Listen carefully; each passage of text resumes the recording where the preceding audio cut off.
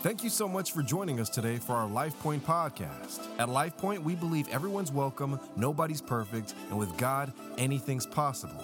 Hope you enjoy. Yeah, so good to see you guys. My name is Danny Rivers, and I'm one of the pastors here at LifePoint. We want to welcome all of you who are online as well today. Guys, could you give them all a big hand? Thank you guys for joining us. Wherever you're at, we're so glad you're here. You're part of our family. Hey, we are so grateful to have you all here today. I know there's a lot going on out in the world, but you're here today, and I'm so grateful that you are. I just want to remind you that Growth Track, which is this class, this experience that we have on the first Sunday of most every month, but because of New Year's, we just did it this week. It happens right after this service, right over there, and we would love for you to join up. And it's just about who we are and where we're going, and really more importantly, how you might get involved if you decided you wanted to. A lunch is provided, childcare is provided, and we'd love to see you there. Today we're starting a series, obviously, that you just saw, that we're calling Jesus Over Everything. And the idea is that there are many things that the enemy might use, our spiritual enemy might use to try to sort of hinder us or hold us back or cause us not to be able to move forward in our lives. We talked about that last week. If you missed last week, I'd love for you to go online at lifepointsa.com and check that out, or anywhere that the podcasts are at. You'll find our podcast there, I think most every place, a lot of places anyways. And there's that one thing that we sort of hang on to, or that we're holding on to, or that we're stuck by, and Jesus is Lord over that thing. Like whatever that thing is, he is able to help you, give you grace and authority over that thing to move forward in your life. In fact, the Bible tells us in Philippians chapter 2 that God has given him, Jesus, the name that is higher than any other name, has all of the authority, all the dominion and power belongs to Jesus. And so Jesus says in Matthew 28:18, this is after he has risen from the dead, he says, all authority in heaven and on earth has been given to me. That means that there is nothing in this world that Jesus can't overcome with you. Can I get a good amen from somebody, right? And so today I want to just kind of lean into, and I want to start in a kind of different place than maybe some would think I should. But I want to talk today about Jesus over doubt. Jesus over doubt. It's interesting to me that a lot of times when you start talking about doubt, especially when you're talking about doubt as it relates to church and believers, the thing that comes to mind would be people who may have kind of wandered away from the faith, or who are deconstructing their faith, or maybe it's people who have no faith and they don't know anything about it, and they're like, I don't know about the Bible, I don't know about Jesus, like I doubt all of that is true, or that I doubt that is real. But the truth is, doubt comes to us all. Like, by the way, we're going to just have some real talk up in the room today. Like, we're not going to broad brush anything, we're just going to real talk today. The truth is, doubt has come to me even as a pastor. Even over the last few years, I've experienced times where I'm like, God, I know you are who you are, and I know you are who you said you are, but it's not that I doubt God's ability or that God can. It's oftentimes for me, I can doubt that God will for me. Like, I don't doubt that he will for you, heal, save, deliver, set free, but sometimes when I'm at a low point in my own life, I'll be like, I know you can, God, but I'm not sure you will. And you may not be able to relate to that, but here's what I know from a life now 50 years old. Whoa, I forgot I'm 50. Sorry, I just shocked my own self there. Like, what happened right there? Anyways, I mean, I know I look 27, but it's not true, you know. I got gray real early. But listen, you could have been a believer for a very long time, but because of some circumstances, maybe it was a divorce, maybe it was the loss of somebody you loved dearly, maybe it was a diagnosis that came out of nowhere, maybe it was a relational bomb that got dropped in your life and you thought things were good and you found out they weren't. You can end up in those moments, in the darkness, in the loneliness, in the pain of those experiences, going, I wonder if God actually cares about me. Has God forgotten about me? Like, real talk, there have been moments in my life where I wondered, God, I'm Danny, you know, here I am. And even if you grew up in a church like I did, you might have been terrified to even have any of these thoughts at all. Like, you might think, I've been in church my whole life, and here I am all these years later, and I'm having some disillusionment or a little low-grade doubt, if I'm being honest. Now, many people think that doubt is the opposite of faith, but that's not true. Unbelief is the opposite of faith. Right? Not doubt, not because we're going to find doubt all the way through the Bible. It's just unbelief. So to the extent that somebody would say, yeah, you know what, I don't believe there is a God, or I don't believe in the possibility of a God who would love me so much that he'd send his only son to die for me, and that same Jesus would be raised from the dead and right now lives as Lord and Savior and Master over everything that could come against me. Like if you would say, no way, I don't believe that, that's unbelief. That's not doubt, though. That's a different deal. Doubt just means there is some inner uncertainty, right? I want to believe God, but I'm just saying based on where I'm at right now in this moment in my life, I'm having a hard time. And I get that, and I do, and that's why I want to start this series with doubt, because whatever we might talk about in the next few weeks, if we're still kind of going, I don't know, it might be hard for God to help us kind of move forward on the other things. Does that make sense, everybody? So I want to just start here. So I want to walk through a story, and I've walked through this story multiple times in multiple different messages. Even in the last few years, I've walked through this story about some people that were very, very close to Jesus. I'm not talking about bystanders, people who saw him do things. I'm talking about people who Jesus would have considered amongst his very best friends. And in this moment, in this story that we're going to read from John chapter 11, if you have your Bibles, you can turn there. In this moment, they don't understand what he's done. They don't understand why he's done things the way he has. And in fact, they're kind of disillusioned at this point in the story. And by the way, this is a resurrection story. And I want to say that to you because many times we'll think that hope has died or dreams have died. But Jesus is going to say in this story, I am the resurrection. Like no matter what you think is gone from your life, God has the power to raise it back up. So on this particular day in this story in John chapter 11, verse 25, Jesus said to her, and the her in the story is Martha.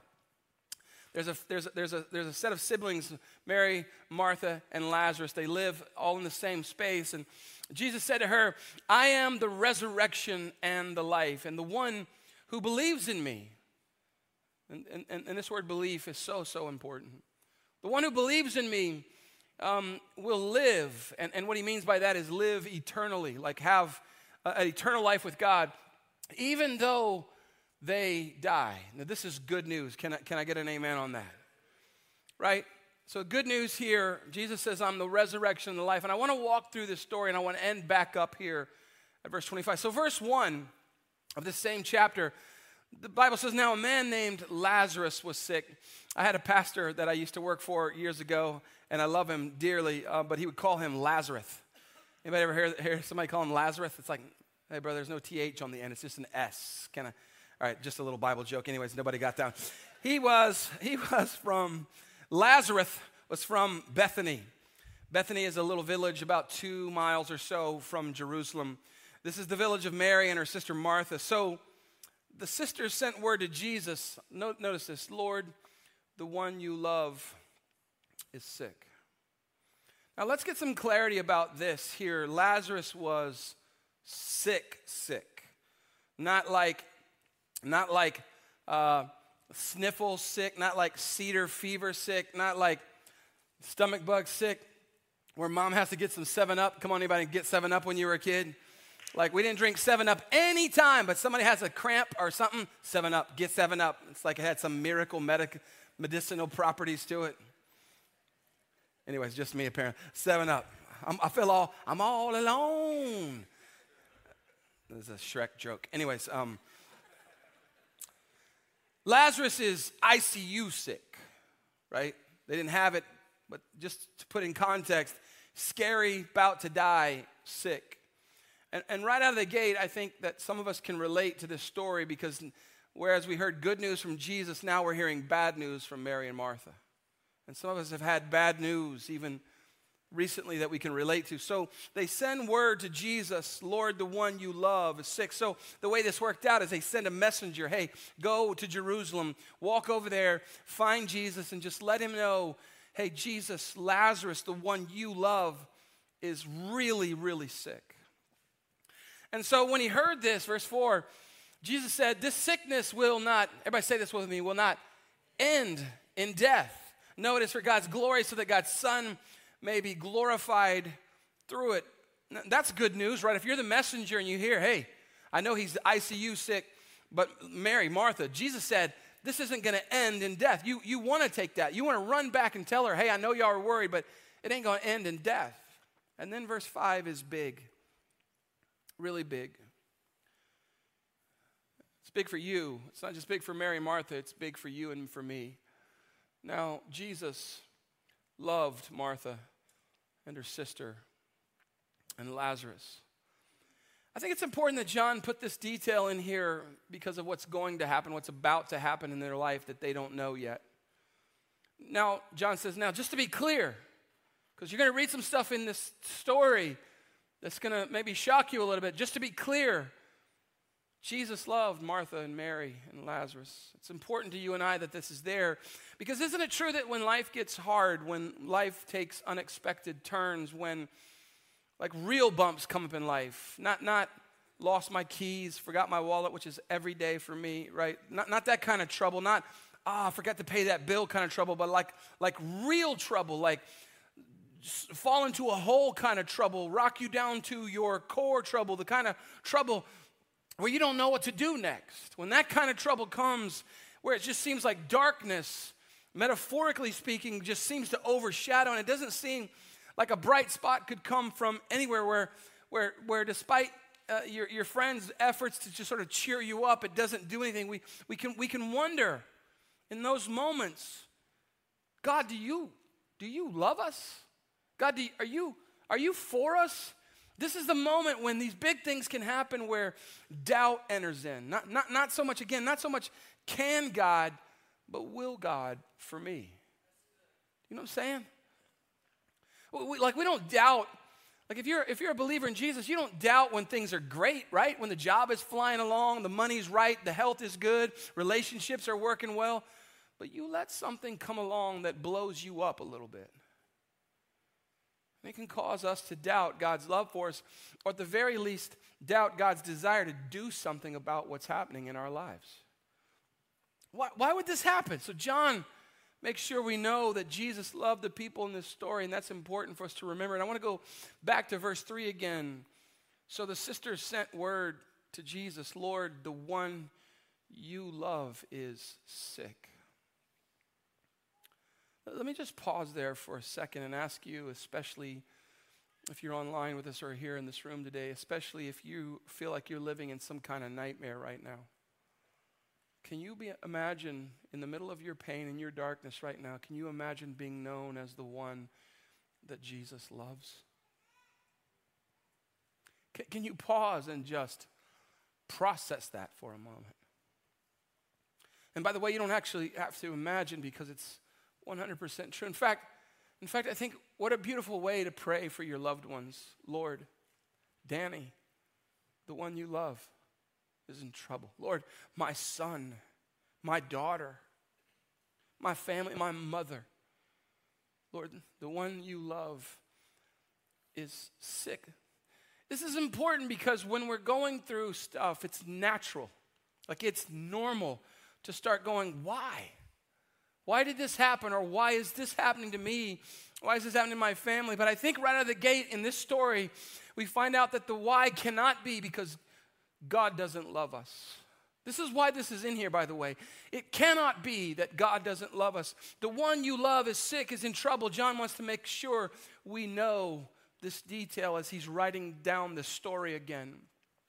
They send this note with this messenger that says, Lord, the one you love is sick. 7 words that give us deep insight into how Mary and Martha feel about God. See, I would have written this note, Lord, the one who loves you is sick.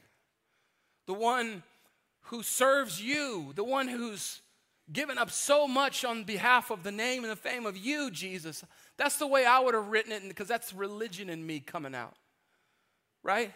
The one who, like in a way of manipulating God to act, to move quickly, in a way of him trying to convince him to hurry. but they know him better than we do.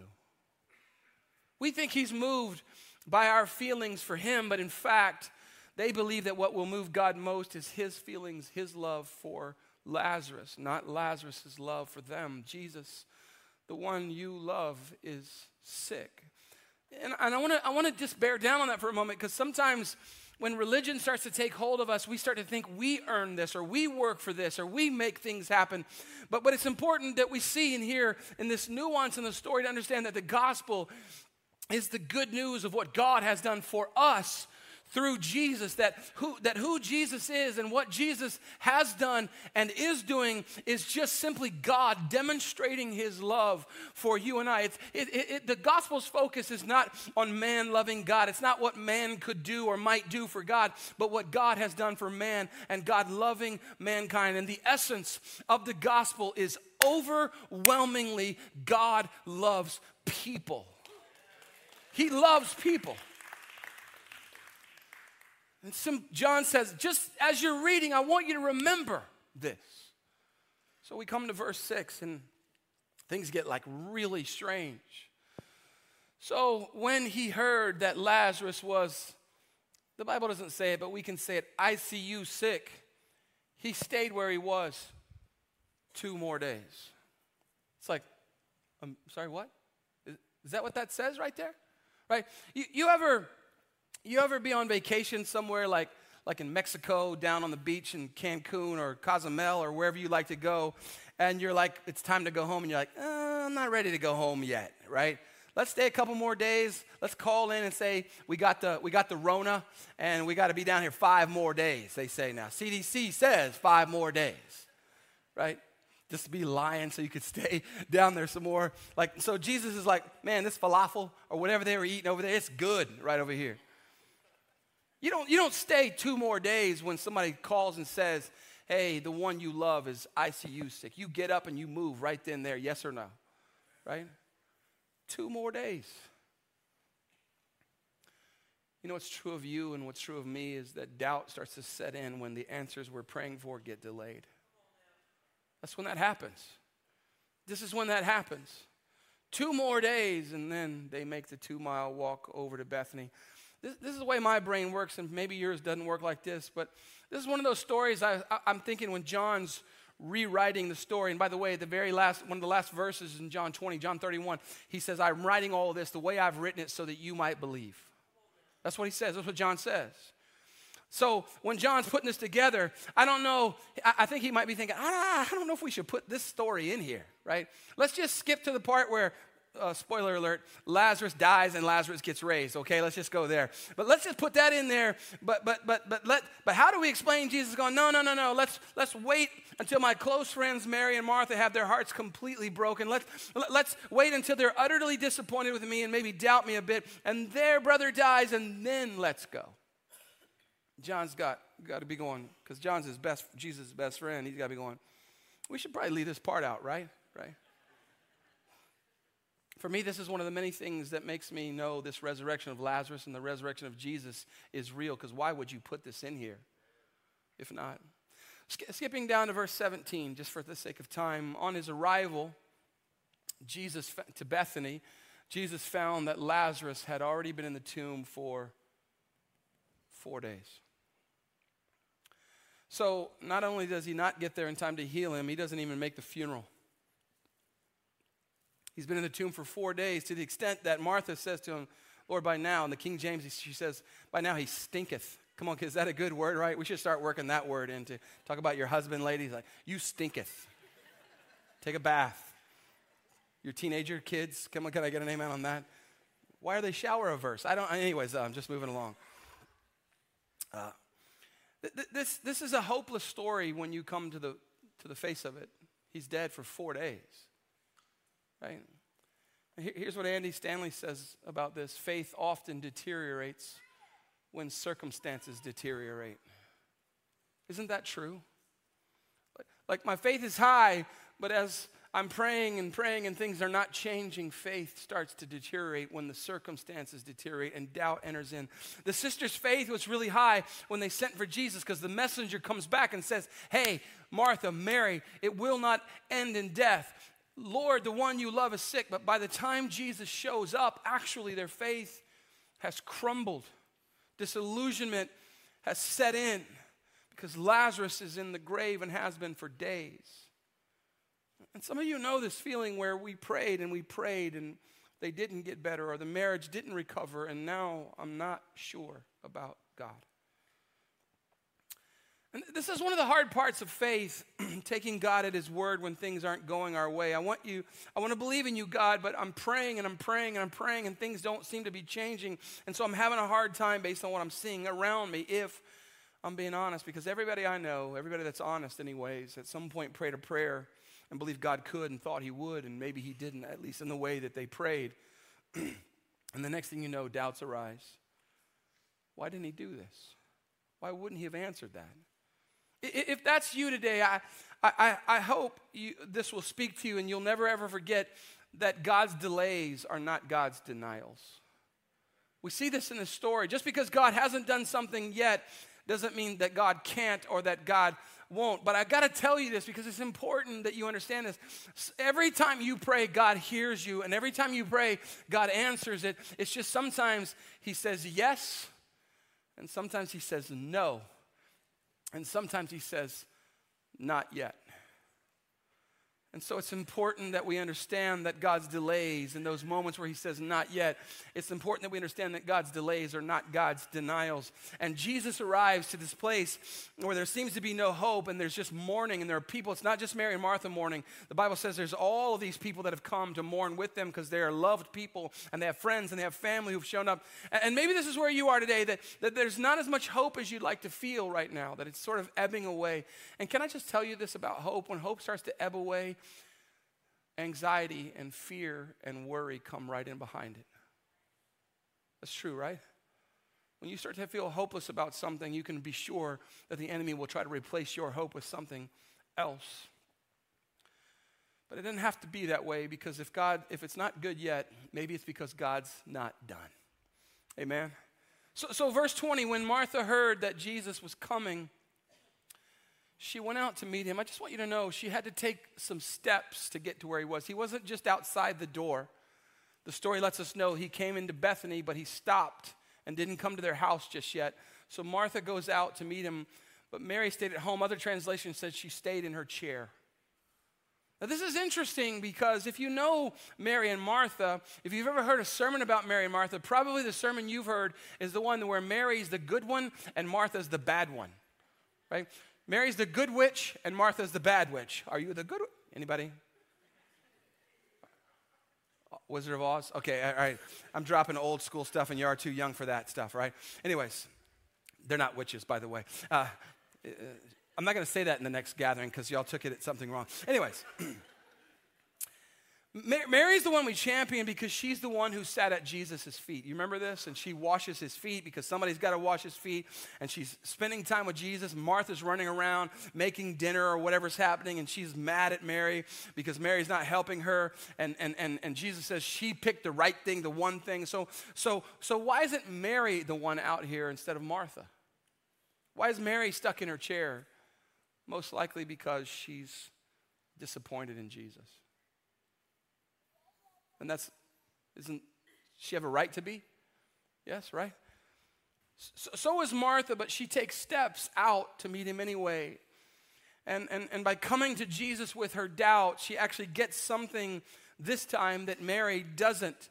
It's not that she doesn't believe in Jesus, it's just that her faith has been dinged up. It's like when you worn something so long and it gets threadbare, it's like sometimes You've run it through the wash cycle so many times that it gets threadbare. Some of your socks like that right now. Come on, throw them away. I'm just giving you permission to. My wife's like, seriously, bro? Throw it away, you know. Those are my favorite, right? But by coming out, she's showing that there's still some faith there. In verse 21, we see this inner tension here. She says, Lord, if you had been here, my brother would not have died. What an incredible statement this is. You can see this tension that's going on inside of her heart that is often going on in our own lives, where we have faith, we do believe, but we also are disappointed with how things are going. And there's this tension here. There's real faith in the statement because she says, if you had been here, my brother would not have died. That's faith, yes? Right? Like if you had just shown up, I know your power would have worked. You would have done the miracle. He would have been raised up from his sick bed. That's faith. But then you see this disappointment. She's saying something to Jesus that we've all said to God in our own ways, with our own issues. Jesus, if you had been here, if you just shown up, if you just come through, my brother would not have died. And what's implicit in the statement from Martha is, where were you? Right? Where were you? We called for you. We told you how bad it was, but you didn't show up. You didn't answer our call. Where were you? If you'd been here, my marriage would still be intact. If you had shown up, I'd still have my career. If you'd been there, my business wouldn't have died. I'd still have my mom. Where were you? And here's the thing about this. What you often see when you read the Bible is we don't always get answers to our why questions. Instead, we just get promises. And the older I get, the more I recognize that part of learning to live by faith and learning to walk in faith is to learn to live with questions that I have. Live in the questions, live with the questions while I continue to cling to the promises that we hold. Sometimes in life we hold them both at the same times because God's delays are not God's denials. And I've got questions on the one hand, but I've got promises on the other hand. And sometimes it will be true that we will hold them both at the same time. And when that's true, I think what we do is we go to God's word and we start digging for the promises of God. And we go, and when we can't find them in the way that maybe resonates with us in God's word, we even go look back in our own story and in the rearview mirror of our own life. But we have these questions and we have these promises. And the more I dig and the more the promises of God get revealed and the more I begin to speak and declare the promises of God in my life, even though I might have some questions, the more faith rises, the more trust comes, the more doubt minimizes. So like I can have a question like, where are you, God? And then I look in the Bible and it says that the promise is that he will never leave me or forsake me. Right? Like I can have a question, why is this happening in my life right now? But the promise of Romans 8:28 is in all things God is at work together for my good. There's a question, but there's a promise. Some of you didn't realize it was okay to have questions and hold promises at the same time, but we see here that Jesus' best friends did. But what we do as believers is we stake our lives on the promises of God, even with unanswered questions. And I think that's what we see here in this story, because Martha's next statement is, but I know, verse 22, but I know that even now, meaning he's been dead 4 days, even now God will give you whatever you ask, but I know. What does she mean there? Based on your track record, Jesus, in my life, based on what I've seen you do in the past. And that's important because when you can't find a promise in God's word that fits your situation, just dig into your own past. Look into the rear view mirror of your own life. And this is what we see here. We see as she comes in face to face with Jesus, in the presence of Jesus, something starts to happen in her. We start to see a shift. There's a pivot happening. And so what's happening here with this one statement is she's remembering what God has done in the past. Like, I know, because I've seen you move the mountain, and I know you can do it again. She's accepting what God is doing in the present, even though she doesn't understand it. And then thirdly, she's learning to trust what God is going to do in the future by faith. All of this is happening right here in this one statement. She says, but I know that even now, and I think some of us in this moment, some of us watching online, some of us need that even now moment, even now when you're discouraged, even now when the darkness is closing in, even now when you feel alone and like all hope is leaking out, even now when I don't know how I can move forward from this moment, even now the Spirit of God can come in and start building up my faith. And the Spirit of God can come in and give me a peace that passes all understanding. And even now, God can do something. Even now, in this moment, in this room, right here, right now, God can do something so that you can start doubting your doubts and acting on your faith instead of acting on your doubts. See, that's huge right there. That in this moment with Jesus, she starts to doubt her doubts. And she starts to act on her faith, and she starts to declare, I know that even now, even with my questions, I know even now God will give you whatever you ask. So we come to the place we started, verse 25. Jesus says to her, Martha, I am. This is a statement of divinity, by the way. There's 7 of these in John's gospel. Every one of them is a statement of, hey, I'm God. I am the resurrection and the life. In other words, the resurrection is not just what I call for. The resurrection is not just what I do. It's who I am. And that's so important to know when you're feeling like hope is gone. This is what he does. This is who he is. He raises things that were dead back to life. And he says, the one who believes in me will live even though they die. And this is a statement that's been used at 1 million funerals, hasn't it? You've been to a funeral, somebody's going to read this verse, but listen to me. This is a personal statement to Martha for this moment. Martha has no idea this is going to end up in a Bible someday. Jesus does, but she doesn't. This is just a word for her. This is how Jesus works, by the way.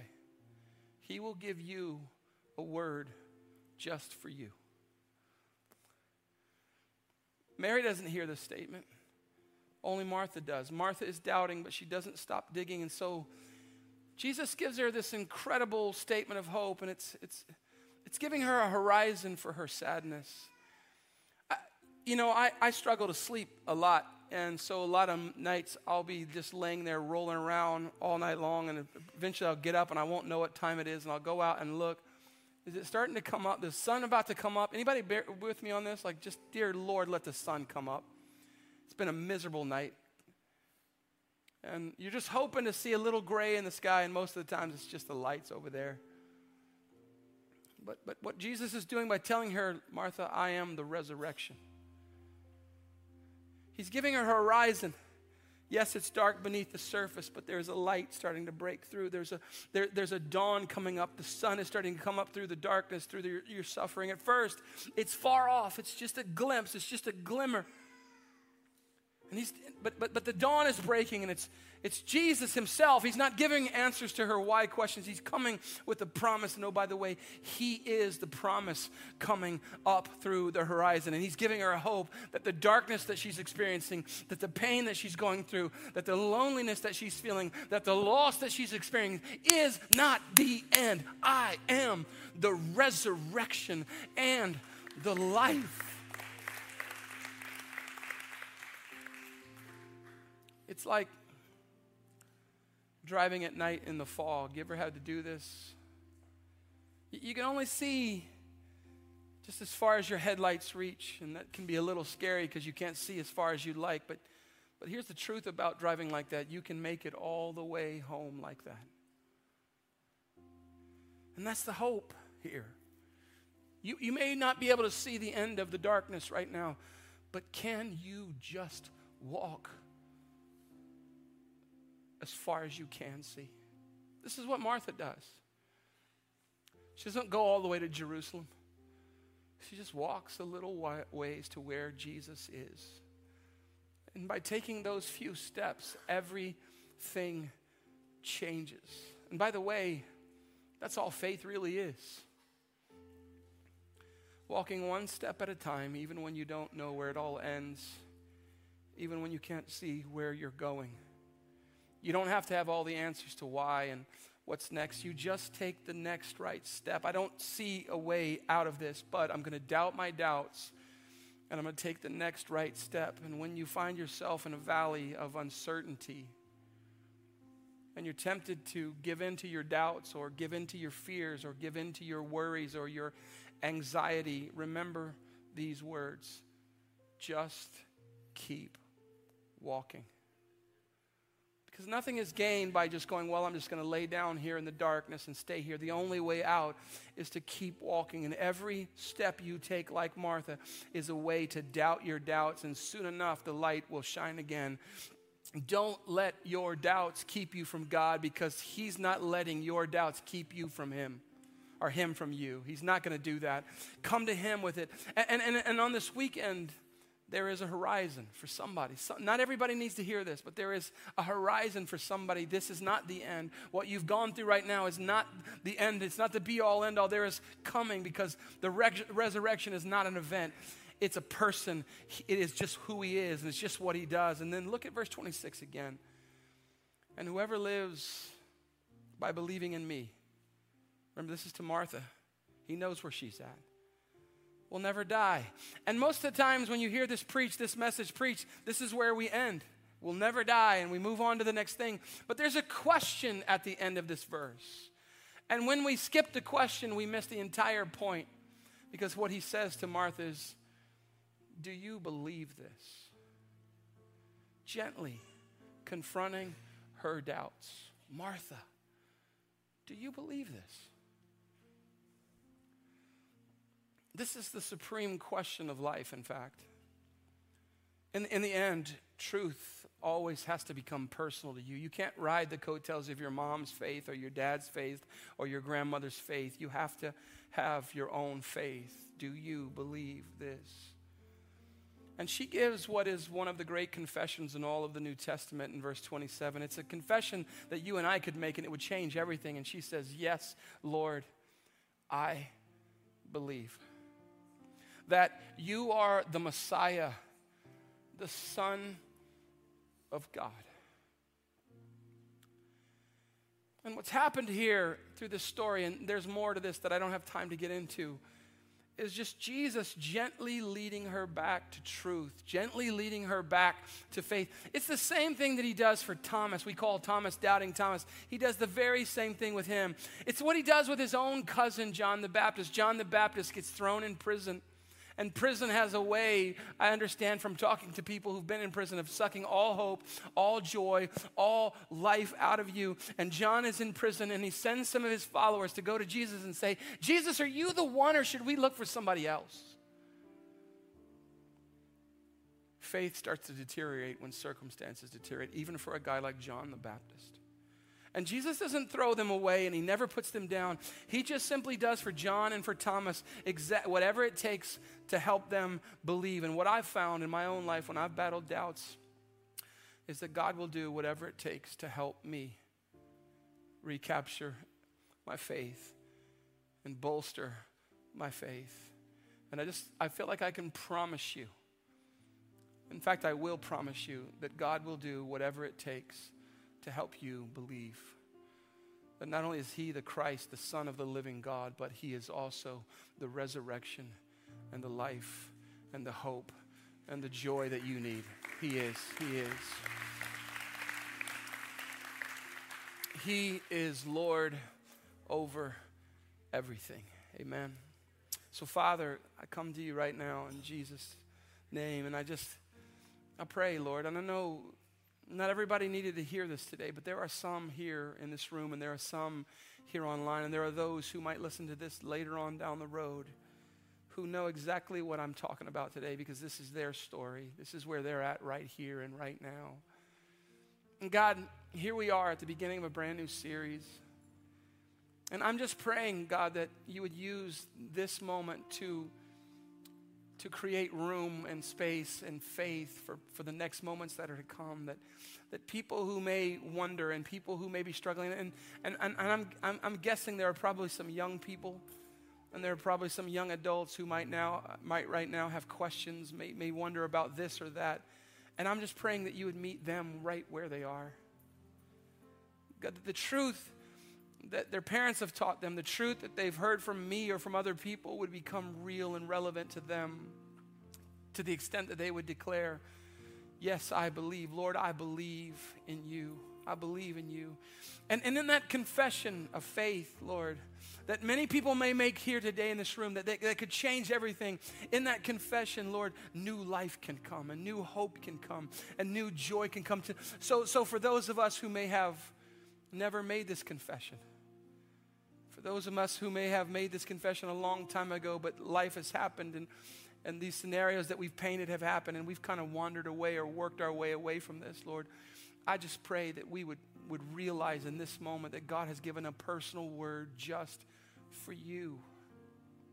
And the reasonable response is, Lord, I believe in you, and I believe that you died on a cross for me, God. And I believe and I confess that you rose from the dead, and you have come to give life and newness and hope and joy. And that because you were raised, you are Jesus, Lord over everything I struggle with, that's in my way, and I pray for freedom. God, that freedom's bell would ring for people in this room, that they would walk in newness of life, that they would walk with hope and joy and grace and love. And I pray these things in Jesus' name. And God, for the people who here right now might be really, really struggling, might not have very much peace, might not be able to sleep at night for this reason or that. God, would you bring hope and help and grace and life and love, and may you do that through the people around them, through their loved ones, through people. Maybe it's a group that they'll join. God, give them hope, I pray. Give them grace, I pray, in Jesus' name. And everybody said a good amen. Amen. Amen. Come on, we give it up for Jesus right quick.